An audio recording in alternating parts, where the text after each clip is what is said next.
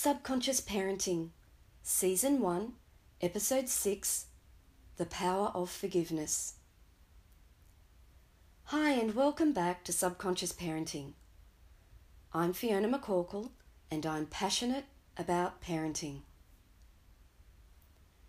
Today I will be talking about the power of forgiveness and how, with knowledge and nurturing, you can evolve your thinking and turn forgiveness into your own personal superpower.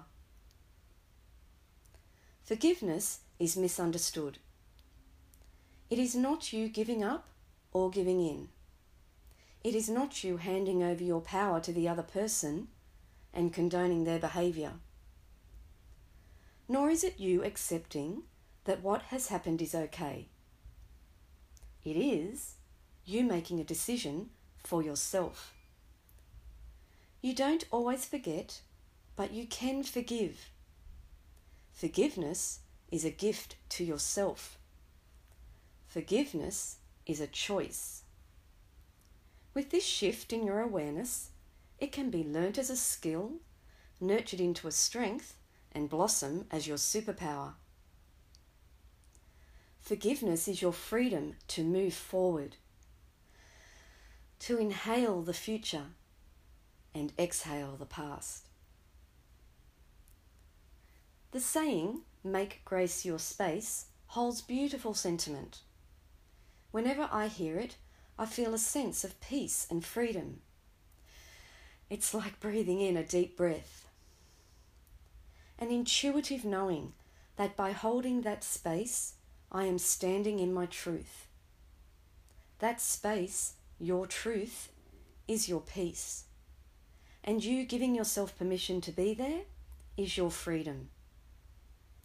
When you truly hold that space, you are no longer bound by the fear, anger, and revenge of ego. You instead find your heart and the courage, strength, love, and compassion that is within you. That's the freedom to be authentic you. Real is rare. And deep down, we are all just longing to be what we are privately struggling to be, our real, authentic selves. So don't fear it, embrace it. Reject ego and speak from your heart. Make grace your space and stand in your truth. Find your courage to be your real, authentic self. Fear is a reaction. Courage is a decision. Take the leap and be courageous. You haven't come this far to only come this far. You're not lost, you're here. The power of transformation is for yourself, not for those who hurt you. When you hold onto the hurt, you are hurting yourself, and ultimately, that's holding you back. You know that. So ask yourself, would you rather struggle with fear or embrace courage and change? Change equals chance. Even the smallest change can create transformation. We can even see that in the language, literally. With one little letter swap, the word change becomes chance. Transformation is powerful. Grace is empowering. And forgiveness is a choice. We are all responsible for ourselves and for our own thoughts and actions. Our imperfections are part of being human, and so accepting others' imperfections are part of being human.